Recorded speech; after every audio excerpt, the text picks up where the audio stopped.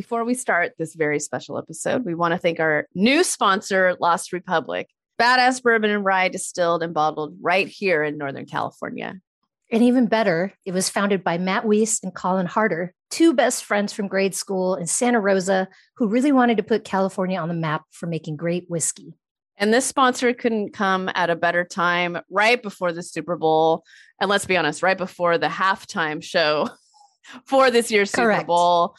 Good times had by all. Shared it with some friends during the halftime show. It was the best part of the Super Bowl. And honestly, when Dre played, I ain't mad at you on the keys. I was not mad at my Lost Republic bourbon for being my partner in that special moment. And you too can find your Lost Republic partner at lostrepub.com. Find out where you can try and buy it and tell them Bitch Talk sent you.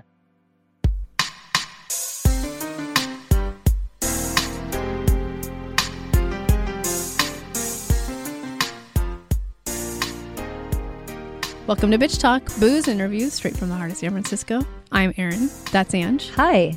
That's Shar. Hello. You can find us at bitchtalkpodcast.com where you can sign up for our monthly e-news. For behind-the-scenes videos and 2-minute clips of our interviews, head to our YouTube channel and subscribe. You can find us every other Thursday morning at 9:30 a.m. at bff.fm. And if you like what you hear, rate and subscribe wherever you listen to podcasts. For the love of God, do it. It really helps.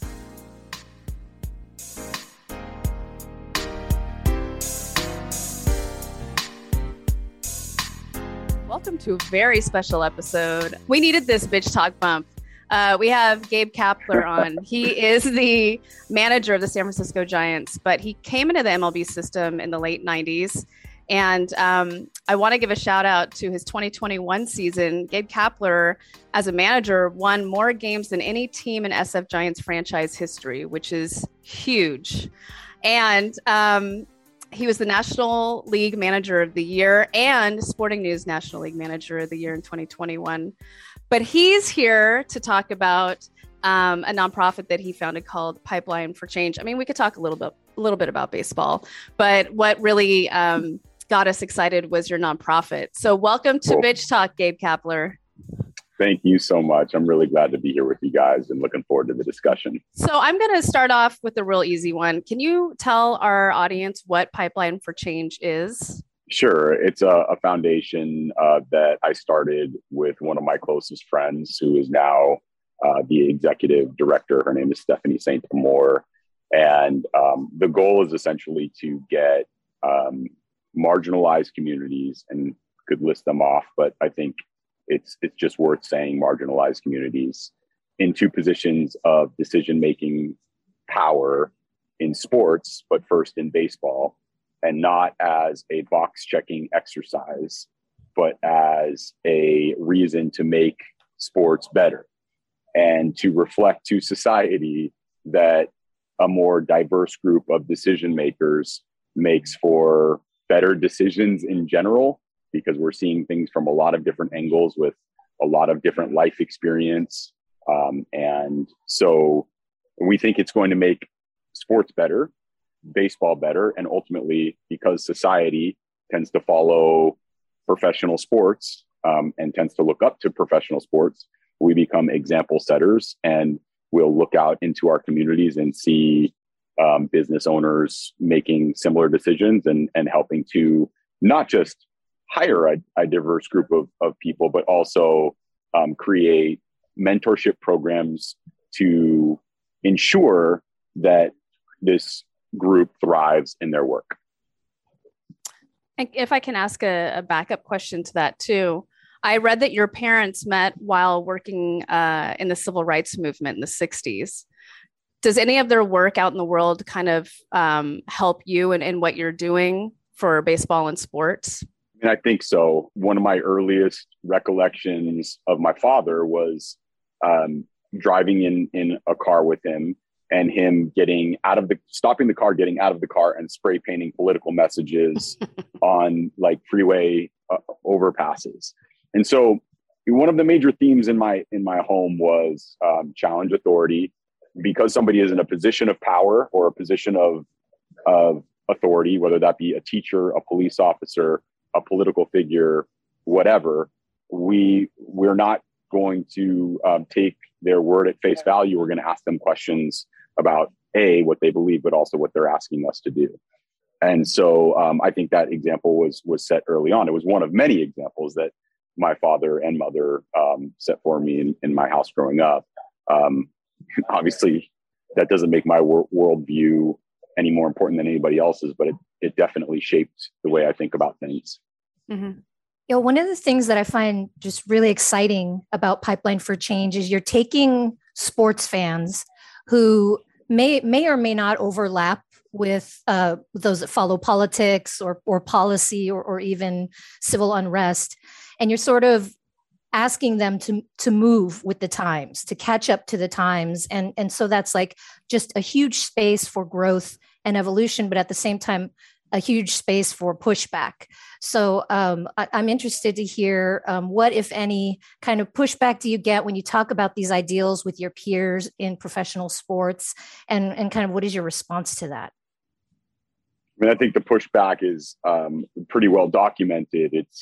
It's, and this is independent of sports, but it's sort of what we've been taught is you have to look a certain way. You have to have a certain kind of background to be successful, and in particular in these sports.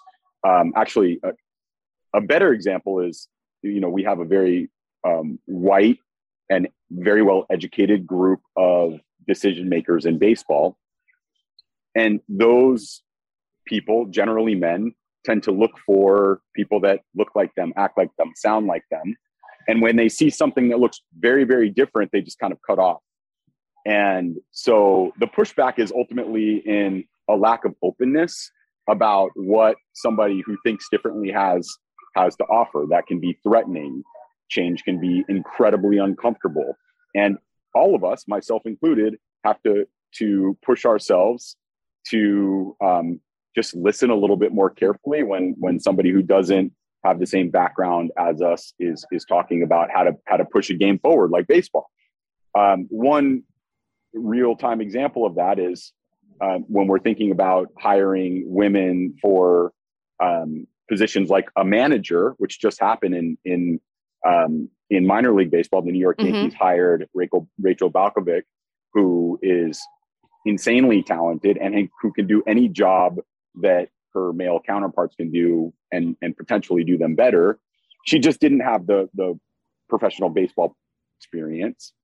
She's taken a different path through some strength and conditioning avenues. And then, she's been willing to kind of sacrifice to put herself in this position. But her and Alyssa Nacken, both women in professional sports, have every tool necessary to be great major league managers. But getting back to the question about pushback, historically, men have kind of kept these candidates at arm's length and said that they because they haven't been able to see their greatness and their talent. And that's it's just unacceptable. We have to be able to push back and see that talent and create these opportunities, and then help, get these women into positions of power so that,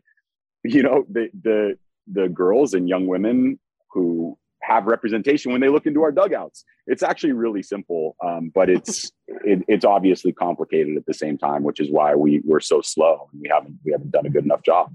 Wow. So you came into the Giants in a real interesting year, 2020, pandemic and social unrest, and you took a knee. And I have to say, my background is that I grew up a Giants fan, went with my dad, went with my grandpa, went to Candlestick. I worked for the Giants late 90s into the 2000s. And I fell off during the Trump administration because I was like, I didn't feel like baseball cared about me or my voice. Didn't care about women of color. And there are so many women of color and women in general that's the audience for baseball.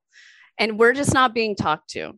And then we fast forward to 2020, you're taking a knee, and then you created Pipeline for Change. And I'm like, I think I'm interested in baseball again because of the actions that you were taking as a leader for the team. So I want to know, when all that was happening, is that when Pipeline for Change kind of grew some roots, or was it before that?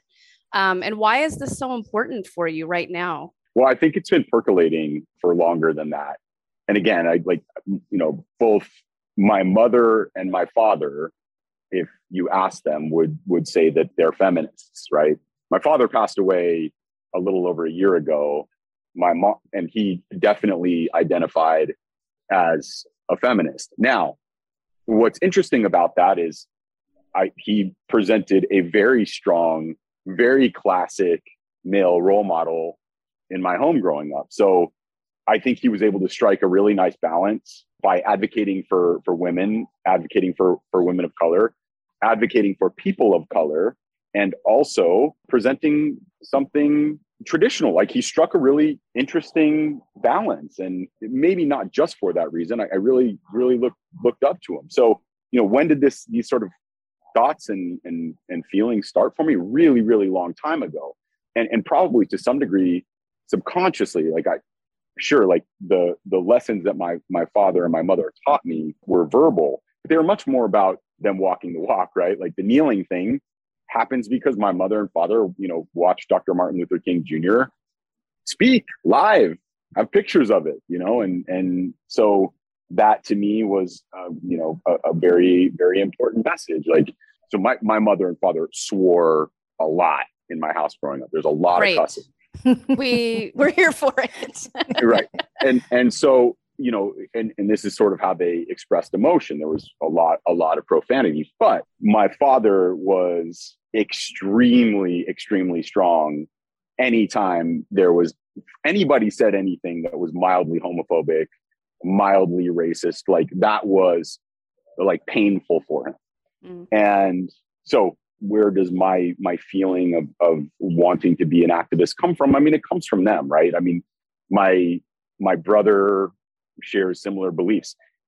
Two of the most important leaders in my life and in my world are my two sons. They also have strong, activism leans and really strong backbones, and advocate for people of color and marginalized group. And by the way, I would consider my younger son, both of my sons are half Dutch Indonesian, and wow, that is Dutch Indonesian is a nationality. So for those listening who don't know this, Dutch Indonesian is not, to the best of my knowledge, is not a mix. It is one nationality, Dutch Indonesian. And so my older son is brown, and so my younger son is also Dutch Indonesian, but he's not brown. But to me, I think they both identify as to some degree or another, people of color. I know Chase does. So they're both strong leaders and activists in their own peer groups and communities. And I think I've followed their lead a lot to some degree or another. I think one of the things that's just really refreshing about you, Gabe, is that you walk the walk. You're not just, I have this platform, maybe I should be doing something. It seems like, we've interacted with the people that you work with. Mm-hmm. This isn't your first time, dipping into philanthropy. You started the Gabe Kapler Foundation for victims of domestic violence. And I would even argue that's what makes you a great manager, is just that your ability to listen, to communicate, and to kind of have your finger on the pulse of what needs to happen to make the group better overall. Do you agree with that? I think it's all connected, right? Everything we do is all connected. First of all, it's very complimentary. Thank you. I'm guessing the question you're asking is, do I think that makes me a better manager? So my vantage point on diversity, does that make me a better manager? And I think the answer is yes, because my first goal as a manager and as a coach and as a teacher is to be with as many people in our clubhouse as possible. If we have 26 players on our roster at any given time, how can I connect with each of them as individuals? And what I've come to recognize is that I may not be able to, but I can put together, nurture, and develop a staff that can. So we have a larger staff. We have several women on our staff. We have a Black man from the Bahamas on our staff. We have a native Spanish speaker, two native Spanish speakers in our dugout. One is from Puerto Rico. One is from the Dominican Republic. We have a Japanese-born coach on our staff. We have young, a little bit older on our staff. We can connect with the players in our clubhouse. So for me, this diversity thing, it's really not just about being diverse for the sake of being diverse. It's we want to be able to connect with everybody. We want to have a coach for every player. It's very similar to like how you would construct a group of professors at a university.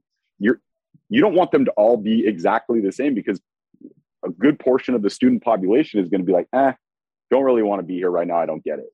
So we try to make it accessible, the clubhouse accessible for every player through our coaching staff. There's another thing that you talk about through Pipeline for Change. And also I just noticed, like, on your personal Instagram or, whatever socials you have, is talking about mental health. And mental health, we talk about a lot on Bitch Talk. And I'm just interested to know how mental health and taking care of your mental health has impacted your managing or your personal life, if you want to go there. And why is it so important for you to talk about it? First, I think there's a competitive component to it. I'm going to leave the competitive side. I'm going to push that aside for a minute and just talk about what I envision for our players and then ultimately for people in society. So our players walk into our clubhouse after waking up with a stiff neck. They slept poorly and their neck is really stiff. They're going to walk into our training room and have access to several trainers with a bunch of modalities and ways to get them ready to play that night's game, whether that be massage or stim and ice, or it could be a a pharmaceutical intervention like over-the-counter anti-inflammatories, whatever. If you are a player and you wake up and you are exceptionally depressed, or you are feeling an incredible amount of anxiety for whatever reason, something that's happening at home, or maybe you have a cycle that you deal with. You walk into the clubhouse, you're just expected to go get them that night, right? So that's a really tough spot to start as a human being. And this is true at work too. Like people go through entire days of work and they're just elsewhere. They're not functioning well. So I just think that's the right thing to do in society, is figure out ways to treat people who are dealing with depression and anxiety and many other mental health issues. Now, the competitive side of that is if you do that, and you do that successfully, your players are better that night. So, that just gives you a competitive advantage on the competition. So those are a couple of the reasons that we've invested so heavily in mental health. I don't suffer from depression and anxiety, but my mom does. And a lot of the players that are in our clubhouse, because statistically we know this is true, do. So how can I be a better support system to them? And probably more importantly, how can I help surround these players with the resources that they need? Because I'm not an expert. I can be a decent listener, but I can certainly help people get to the right resources within our clubhouse, and sometimes help them with outside resources. Yeah, on the topic of mental health, you moved to San Francisco in the middle of a pandemic. You come from Philly, so I'm curious to know what was your reaction to San Francisco, coming to a city as iconic in the midst of a pandemic? Just what were your first thoughts? And I really feel like we just took you with open arms. Is that how it felt to you? I think there's some of that. I mean, I think, open arms get a little bit more open when winning happens.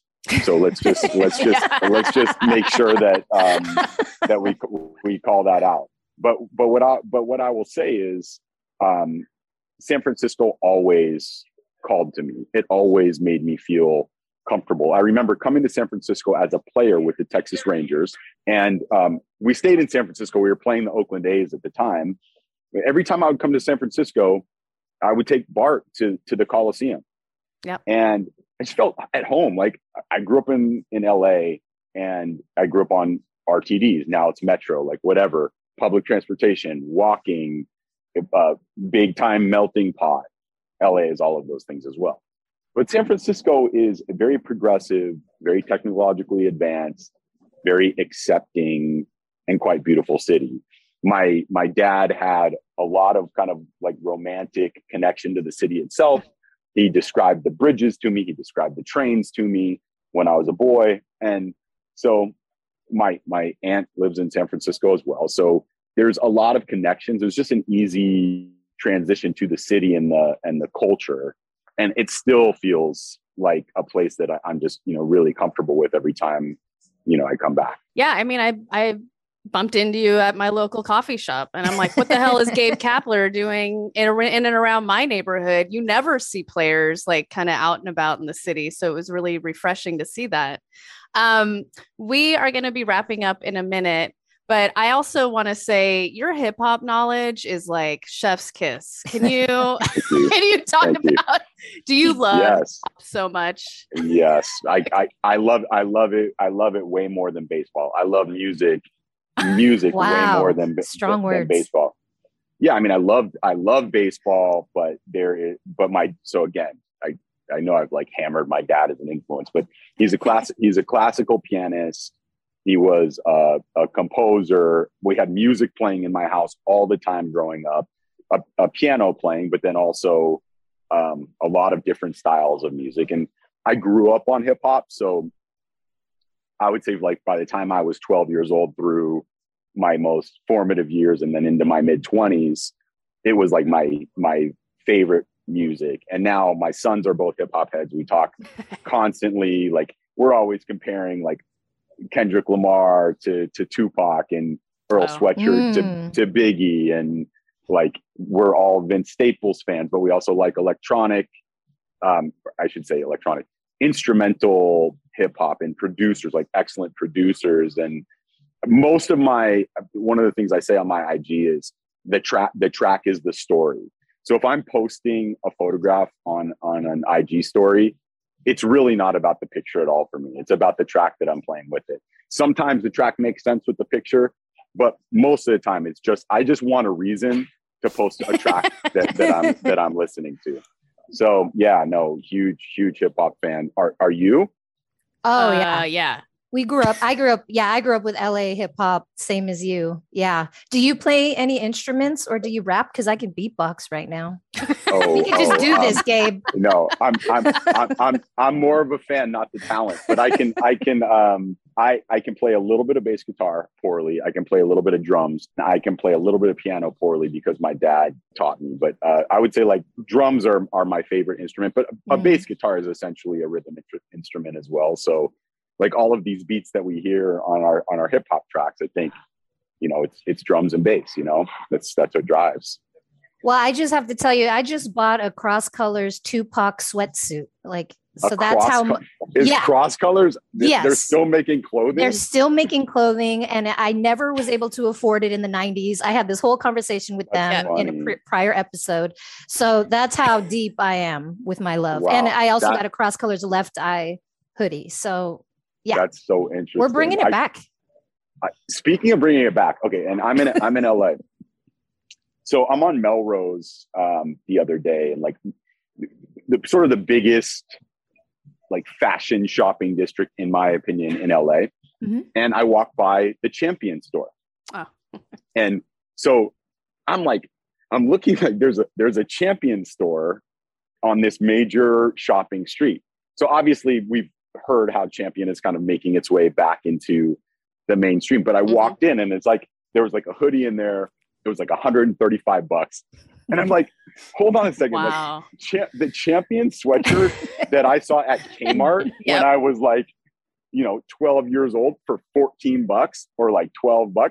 What happened? Like, when did this become a sort of big brand again? A big like. I mean, I don't even know if it was ever a desirable brand. It was just an interesting moment. It's just what kids wore. Yeah, it was what kids wore, and it wasn't cool. It wasn't cool. It was like you kind of wanted to like hide your Champion stuff and like, can I like find my way to something Nike? So that's the bringing it back. Along with the Cross Colors conversation. Well, Cross Colors was always a little pricey, but it was a brand you can believe in. It was a brand you wanted to support. So, but wasn't it only a thing for like 4 or 5 years and then just disappeared? And then died. yeah, like- you know, Yeah. in Living Color, really, really put it through the roof. Like they were always wearing cross colors, and yeah, Right. I dreamed about it. But the Tupac sweatsuit, I mean, you should look it up. You'd look good in it. I'm just saying. Yeah. I will definitely check it out.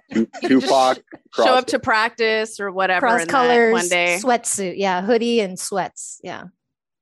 We have been known to travel casually as the San Francisco Giants. We wear what we want to wear on the Yes. planes. So maybe that would be a good travel outfit for them. I think the team would appreciate it. I think so too. Oh, I And, can't and we'll wait. know that it's your message to us. Yeah. Right.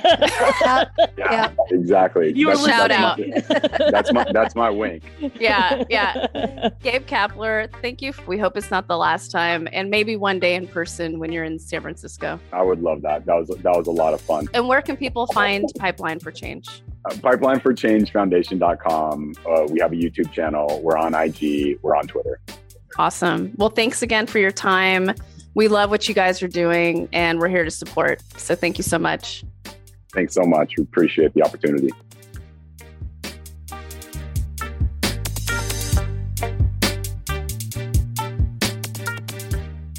Thanks to our friends at Lost Republic Whiskey for sponsoring the podcast. You can find them at lostrepublic.com or find it at your local pub or bottle shop and tell them that Bitch Talk sent you. If you like what you hear, rate and subscribe wherever you listen to podcasts. For more information about us, you can head to bitchtalkpodcast.com. This podcast is created, hosted, and executive produced by Aaron Lim. My co-host is Angela Tabora, aka Captain Party. The show's edited by producer Shar. We're powered by GoTo Productions.